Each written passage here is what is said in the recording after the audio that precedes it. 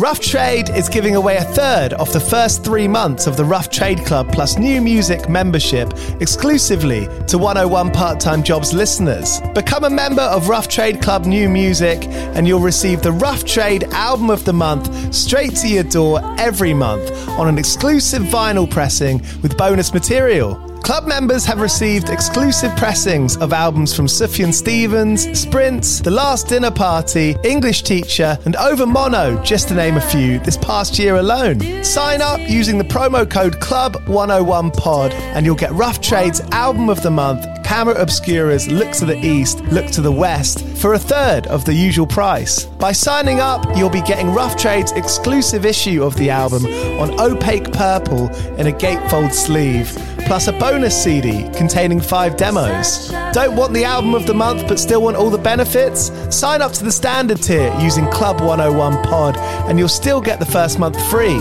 You'll also get free shipping on all orders, 10% off at the bar and on secondhand vinyl in store, and exclusive access to sold out Rough Trade events. So don't hang around. Head to roughtrade.com/club and sign up with the code CLUB101POD. That's CLUB101POD and claim money off Rough Trade's Album of the Month today. This offer is for UK residents only.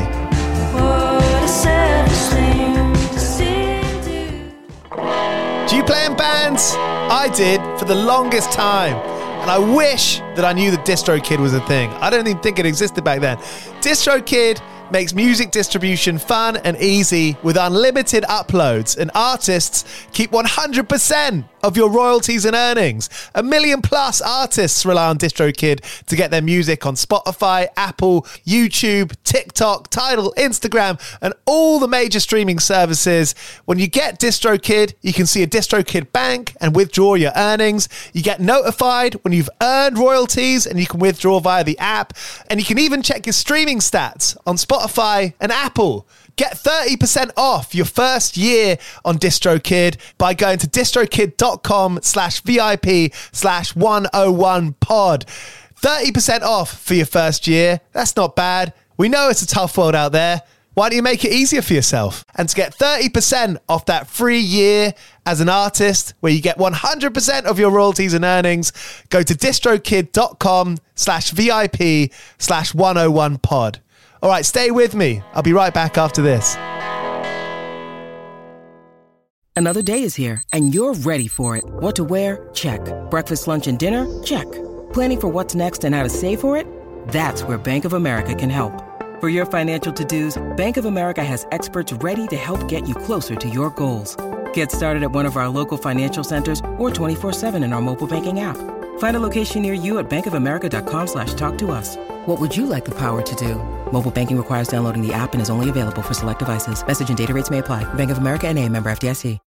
This episode is brought to you by Shopify. Whether you're selling a little or a lot, Shopify helps you do your thing, however you cha-ching. From the launch your online shop stage, all the way to the we just hit 1 million orders stage. No matter what stage you're in, Shopify's there to help you grow. Sign up for a $1 per month trial period at shopify.com/special offer, all lowercase. That's shopify.com/special offer. Hello and welcome to 101 Part-Time Jobs, the only podcast in the world where you can hear about your favourite band or artist or comedian's other job that you didn't know about. I'm very excited to say that this episode is with Ben Ayers, who plays guitar and tambora in the legendary Anglo-Indian band Corner Shop, who you'll definitely know for their timeless mega hit, Brimful of Asher. I hope you like listening to this. I certainly enjoyed chatting to Ben. Go well. Cheers.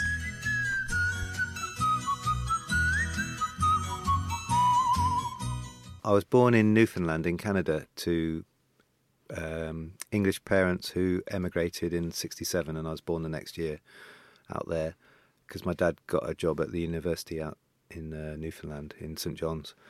And then by the time I was 9, I came over with my sisters to go to school in the West Country. We lived at my grandparents' house in Torbay, and so I went to school in Devon. Nice. Not far from Totnes. And beautiful town. Yeah, but mythical. Quite remote, and Totnes had some gigs. It actually had some reggae gigs, as did Torquay. Torquay was quite funny, actually. Torquay has a place called Kent's Cavern, which Haile Selassie visited in the 20s or 30s because there are some remains of very early man there, which he was fascinated in. And so, as a result, all the reggae bands of the 70s wanted to go to Torquay because Haile Selassie had been there. So there were some great bands playing there. But apart from that, it was quite thin on the ground for gigs. So when I got the chance to go to do a degree, when I left school, I wanted to go to a town that was industrial and had lots of bands playing, bands like The Fall and stuff. So I went up to Preston in Lancashire, and that's where I met Tajinder, and we formed Corner Shop. How did you find out about bands like The Fall? Well, as a kid, I used to listen to the charts religiously on a Sunday and tape stuff, although obviously it was highly illegal at the time, but everyone did it. And then I got into listening to the evening shows, which I soon realised had even better music on, more interesting stuff. And I got hooked on John Peel, and that was a massive education. And so by the time I went off and left Devon, I was looking for the music that he was playing. And you were playing music yourself? No, not at that stage. I'd begun collecting records or buying records, but I never had any plan to be a musician or anything. I didn't think I could be. But when I got up to college, where I met Tajinder, in the second year in particular, we hung out a lot and went to see a lot of bands, quite a few of which were really on the border of being able to play, quite punky. And we just thought maybe we could have a go, and we had a laugh initially just doing it at the house we played in, or lived in, sorry. But then we played like the Caribbean Club and stuff up there. Paint a picture of life around then. Well, we were at Preston Polytechnics, and we were meant to be doing courses and stuff, but we didn't really do that much work. My main memory is staying up all night to do essays every week or two. Generally, we'd be going to see bands, we'd be going to the record shop, and I guess we just gravitated towards music for some reason. I was studying the history and theory of art and design and geography. Yeah. Just because they were what I did all right in A-levels, really. Yeah. And you were hanging out at these places where there was lots of live music, and Tajinder was already playing, was he? No, again, he just picked up a bass and bought a cheap bass amplifier. I turned up the second year with my mum's acoustic nylon string guitar that she had at school, and we just made a bit of a racket, and it just led from there, really. And were there lots of other people doing that? What was the landscape like of live music around then? Was it a done thing? No, we were pretty weird for what we were doing, really, because we were just making up our own stuff on these rudimentary, pretty crap instruments, to be frank. At the music venues we were going to, it was much more people with proper instruments, proper amps, bands and artists that were being played on John Peel already, playing like the Creepers and the Janitors and, like I said, the Fall, Ted Chippington and stuff like that. So, you know, even at that stage, we didn't think it would lead to anything, I don't think. We were just making cassettes that we could have a laugh listening back to. Yeah. And small parts of success were to come quite quickly. How did it happen? How long were you making those tapes for? Couple of years, I suppose. But then the thing that really focused it was more or less when I actually left college and I went down to London to live with my girlfriend. And we'd still carried on meeting up to play the odd gig, about 1989. So years before the first record? Yeah, about 3 years before, yeah. And then Tajinder, meanwhile, stayed on at the Poly, and became Ents officer, where he ran into quite a lot of, there's no other word for it, racism, really, in terms of people trying to get him out of the position and just abuse. And I think that really focused him to do something musically political. And so we changed the name of the band, recruited a couple of other people, and started being a bit more serious about the gigs we were doing. And there's I think at the same time a bit more energy and aggression got into our playing, and it was quite confrontational in a way. And that motivated us to go into the studio and record the first single, and from then on it got played on John Peel, and we got signed to a label, and it all snowballed really. Idol said it, but Joy as an act of resistance, was that in this case? Was that true in this case? Yeah. Because they're joyful records, they're fun. That's a funny thing actually. We've always, there's a reggae term that I think applies to our music quite well, which is that it's upful. It's despite all the negativity that we're quite happy to wave a hand and point at and fight against. We try to be quite positive with our music because we like people like Curtis Mayfield, and he, if you're going to sing about negative things, you might as well make the record one that you want to hear again and again and have a good feel to it and stuff. Because you're singing about names who have been culturally aggressive and oppressive, and repeating those names. Enoch Powell. Yeah. And that's such a brilliant song to listen to because it's sad and it makes me angry. It makes me upset, but it creates joy. It puts you on the up. Yeah, that's right. Well, it'll be a bit too obvious to just make a morose song about sad things, I think. Our sitar player said a funny thing actually once that he said, "Oh, you do realise that you never play minor chords," and we hadn't realised, but he said that could be a factor in why it feels quite positive and up rather than, apparently minor chords. I wouldn't call myself a musician, but apparently minor chords are a little bit, melancholy. Yeah.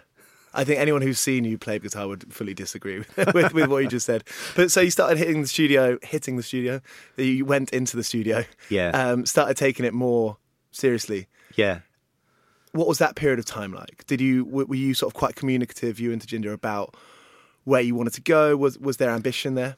It was really in the moment, really. We didn't really plan too far ahead. We were very serious about what we were doing, and we saw the opportunity to make a record as a massive, big deal because we were both music lovers, record lovers. And that opportunity, was one that you created?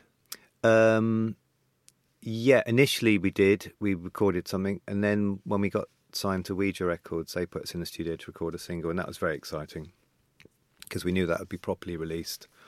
And at the time they were doing some cool stuff like Le Tigre.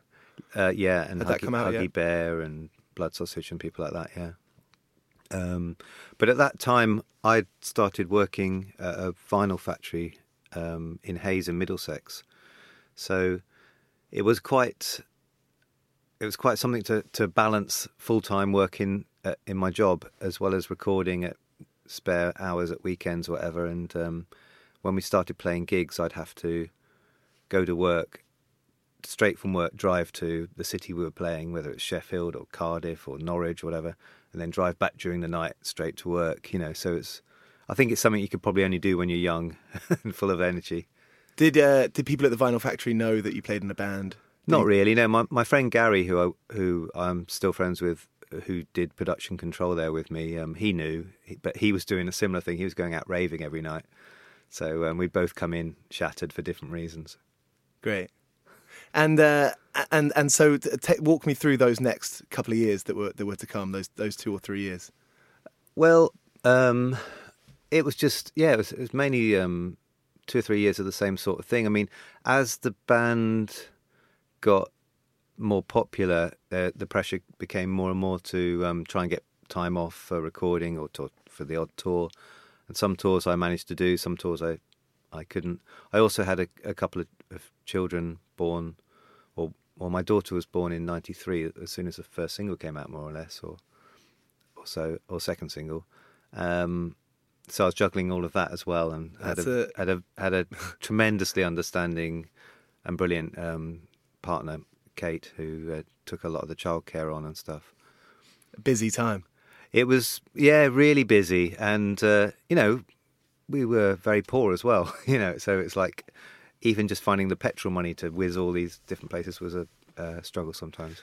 Did your family life then did your family life push an extra pressure onto the band to be doing something more than playing a few gigs for 50 quid? I think I was fully aware of, what Kate was doing to help me do it, and so I felt a responsibility to do my best at it.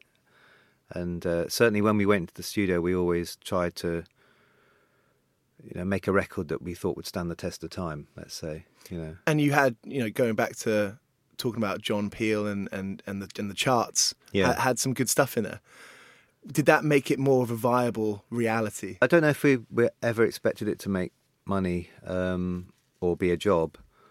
And that's partly the reason why I always kept hold of the job that I did have at the record pressing plant, which was a job I loved. I mean, it was in a factory, but it was fascinating. And what were you doing there? Production control. So I'd take the phone calls for people ordering records and just make sure they were made the next day or the next week or whatever. Wow. And the turnaround then was a lot quicker than it is now. It was, and if you didn't get the records made, then the chart position would suffer and you'd get screamed at. One of our main clients was Warner Brothers at the time, so we had to press 5,000-10,000 Prince or Madonna singles overnight, and if you didn't make sure it happened, then things were quite serious. And the machine was there. The machines were there. Yeah, it was a steam-driven presses at Damont Audio in Middlesex, and they would break down. They were old, they're like old trains. So sometimes you'd come into work and someone would say, "Oh, everything broke down last night," and you'd just have people screaming at you all day on the phone. So it was, and I was quite young at the time, so it was quite high pressure and massive learning curve in terms of dealing with stress and pressure and people freaking out and stuff. I mean, I had one bloke drive down from Birmingham once with his dog in a Jeep, threatening to kill us. Who was he? Oh, Not name names. I probably shouldn't say. Yeah. For anyone listening to this who hasn't had a relationship with a pressing plant, as far as I know, in my experience, we've always had to send stuff off to Prague or somewhere in Eastern Europe, and the turnaround time is weeks, if not a month or two. Yeah. And so back then it was a completely different landscape in terms of... Oh, yeah. In those days, there was more pressing plants, and it was established that you could turn records around much faster. I mean, we could turn records around overnight if necessary, and we had to for really for the big labels that were putting a lot of custom through. But even someone coming in, and we used to have a lot of people coming in pressing like hardcore rave singles and stuff like that, and 5,000, 10,000 at a time, which just seems incredible now. Yeah. And that would still be turned around inside a week easily. Wow. And it was cheaper then than it is now? Yeah. Well, yeah. I suppose it's all relative to what everything costs. Income. Then. Bands are still getting paid 50 quid though. Yeah. So that's that. Yeah. And so Ouija was that was an opportunity for Corner Shop to really take on a professional approach and reach new people. Yeah. Well, we just loved the fact that a label had signed us. We couldn't believe it, really.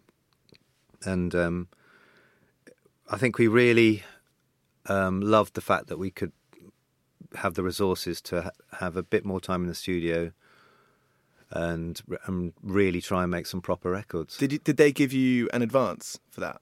How did that work? I don't know if they did. If they did, it was tiny, Mm-hmm. And there was 4 of us at the time, so nothing to live on. So I felt I needed to keep my job. I had a young child as well, and rent to pay in London, which is difficult.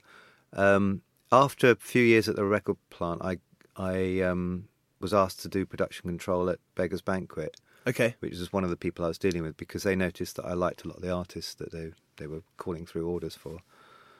And I worked there until about 94, late 94, 95, I think. And they would have been to do with Ouija. I mean, they would have known of Ouija, would they? Oh, yeah, they did. And in fact, they ended up buying Ouija or getting Ouija within the group. But actually, I got it wrong. I went to Beggars Banquet doing production about 94, and I left about 96, I think, because we suddenly got offered loads of tours in America, and I had to make it. I actually wanted to keep my job and do it remotely, which was hard in those days, pre-internet. But I thought I could do it, but they refused to let me. Be writing letters and making calls. Yeah, that's what I thought I would be able to do, but they wouldn't let me, so I had to make a choice, which I thought was Well, it was frustrating at the time, but obviously I had to take the chance with the band, and I didn't regret it. I mean, I had 5 years of really hectic, busy stuff, obviously, and then in about 2002, things calmed down with the band a bit, and I knew we were going to have a bit of a hiatus. So again, I looked to do some normal work. I also thought it would be helpful just to get my head straight as well, to have some railroad tracks, you know. Yeah. Sometimes it's good just to have a routine every day. Right. Not that I want to drag you back, because I understand how years of touring can end up being some kind of like blanketing haze. Yeah. With hindsight, I mean, in hindsight now, what were those 5 years like for you? You know, someone, you obviously had your head screwed on. You knew you didn't do the thing where you thought, oh, you know, fuck it, I'm just going to do the band, which I feel quite a lot of people do to varying outcomes. Yeah. But you clearly, you know, you had the family thing going on. You had a responsibility. Looking back on those 5 years, what was life like for you then? Well, I kind of did think, fuck it, I'll do the band for I didn't know it would be for 5 years. I didn't even know if it would be for 6 months, but I thought I had to give it a go. There's a chance, you know, rare chance to do something like that. Yeah. I think the tour that made me have to make the decision was for about, well, it's for weeks and weeks, including Lollapalooza and all sorts of things. And we ended up, we also toured with Oasis a year or so later across North America. And we were going over regularly to America and touring for 3 or 4 weeks, going coast to coast, then back again, and then back again. So 3 times across the country. Was this when airplanes had quite cushy seats? Well, sometimes we'd be in a splitter van, you know, so some long drives. Yeah. You know, you say, what was it like? I mean, it's like, I think in a way it was almost like going into space, because once you're in the bubble of a tour, you lose track of time and place, and it is a really strange thing. And so, yeah, when it all stopped after 5 years, or I thought that it was going to stop, and I needed to get a job, it was quite. I found it quite helpful just to get back into a routine of some sort, really. Did you have a hangover? Did it take a little bit to? I mean, not literally a hangover. I guess more of a metaphorical hangover to get, you know, back into the routine. I suppose. Oh yeah. I mean, when you come back from every tour, it's you have to acclimatise again, and it's the weirdest thing. I mean, it's not new news. Most musicians would say that, but yeah, it's such a strange thing. Yeah, I always spent half as much time as I was on a tour getting back to normal life, even if that is just laying around in bed, because you feel like you can't really do much else. You know, the brain's not there. You've become accustomed to doing your job. Yeah. And now you're back home and you don't have a job anymore. Yeah. So Ouija was part of Rough Trade Records, am I right in saying that? No, Ouija became part of Beggars Group. Okay. So when it started, Ouija was just itself? It was run out of the basement of the Rough Trade shop in Talbot Road, actually. Okay. And had links with the Rough Trade shop. And then Beggars Group, it went in with Beggars Group. I'm not sure exactly when. Probably around about the same time I started working there, actually, or maybe a year or so later. And so by the time we had really got up and running, releasing lots of albums, we were on Ouija through Beggars. Yeah. Yeah. Okay. So that ties us to where you've been working now at Rough Trade Records. Have you always been PR at Rough Trade? Yeah, well, in 2002, I rang up a friend at Rough Trade, and he suggested coming in and talking to Jeff Travis. And Jeff, we listened to music and talked for a few hours, and then he said, well, you know, I hear you're looking for some work. I'll have a think, and I'll give you a call. And he called me the next day and asked me if I wanted to do in-house press, just trying to get publicity on the bands, basically. Yeah. Because they didn't have anyone at the time. And of course, I jumped at the opportunity, even though I had no experience, really. But you had experience chatting to people, hanging out with people, understanding the lay of the land. Well, I think the thing that the reason Jeff thought it might make sense is just because we had an understanding about the music we liked and stuff like that, and I think he understood that I could probably do it, you know. And I've really enjoyed every minute. I mean, I've been there doing that job as well as Corner Shop now for 20 years, and it just seems unbelievable that it's actually not 20 years, 19 or something, but it's it feels like 18 months. You know, it's such an interesting place to be, and to, you know, he's always signing great artists. Yeah, I mean, that's the one thing you can count on Rough Trade Records for. Yeah, you know, if I'm ever looking for something new to listen to, Rough Trade's always Well, there's some great Irish folk artists at the moment, Lancome and Lisa O'Neill in particular. All sorts of things, and there's always something new around the corner. Print doesn't really sell anymore. It's no secret. It's taught in journalism unis around the world. Yeah. How has, obviously that's massively impacted music journalism. Yeah. How I mean, you must have seen it change in front of your own eyes. What's that been like? Well, it has changed, definitely. I mean, it's downscaled a bit. But I think at the same time, I think what everyone thought was that it was all going to go digital and be online, and there'd be these big, powerful music websites. But it hasn't really worked out that way. I think they've struggled to get the advertising that they want, because it's so competitive for advertising across the internet and stuff. And I think really the print mags and the surviving print mags and newspapers have actually got a bit more powerful recently, and it feels to me like it might be swinging back that way a bit. Would you include the London and sort of Manchester free sheets in that? Yeah, definitely. Yeah, you know, publications like Loud and Quiet. Yeah, and, well, Bristol as well. Yeah, Crack. And in Manchester there's New Sound magazine, and there seems to be a few popping up, and it seems to be getting a bit better. Yeah. As a PR, what advice could you give to fresh PRs now, looking to do something good and special? That's a difficult question. I would suggest realising or working out which journalists should like the band that you're working with. Maybe do some research and look at the magazines and papers to see what people are writing about that's similar, and try and talk to a few key influential journalists about a band first, and sort of seed it that way, rather than just blanket trying to get everyone. Do you still think picking up the phone is the best way? I think it's often a great way, yeah, especially nowadays, because people are just swamped with emails, aren't they? Absolutely. I mean, we have to do a few announcements, but I do find it frustrating, because it is just like a mail shot, really, isn't it? Yeah. I mean, I always find, we know each other because I write the column in the Eye. Yes, of course. You've been sending me amazing records for a good few years now. I often look at these blanket PR emails and I'm just like, so many people aren't going to look at them. I've done some PR myself, and it can feel a bit depressing sometimes. Yes, yeah. Because there's so much going on all the time. You might have the best record of that year, that month, and no one might pick up on it. Yeah. It's a tricky thing. I think it's something that's going to change, actually, in the next few years, is the whole announcement thing. How so?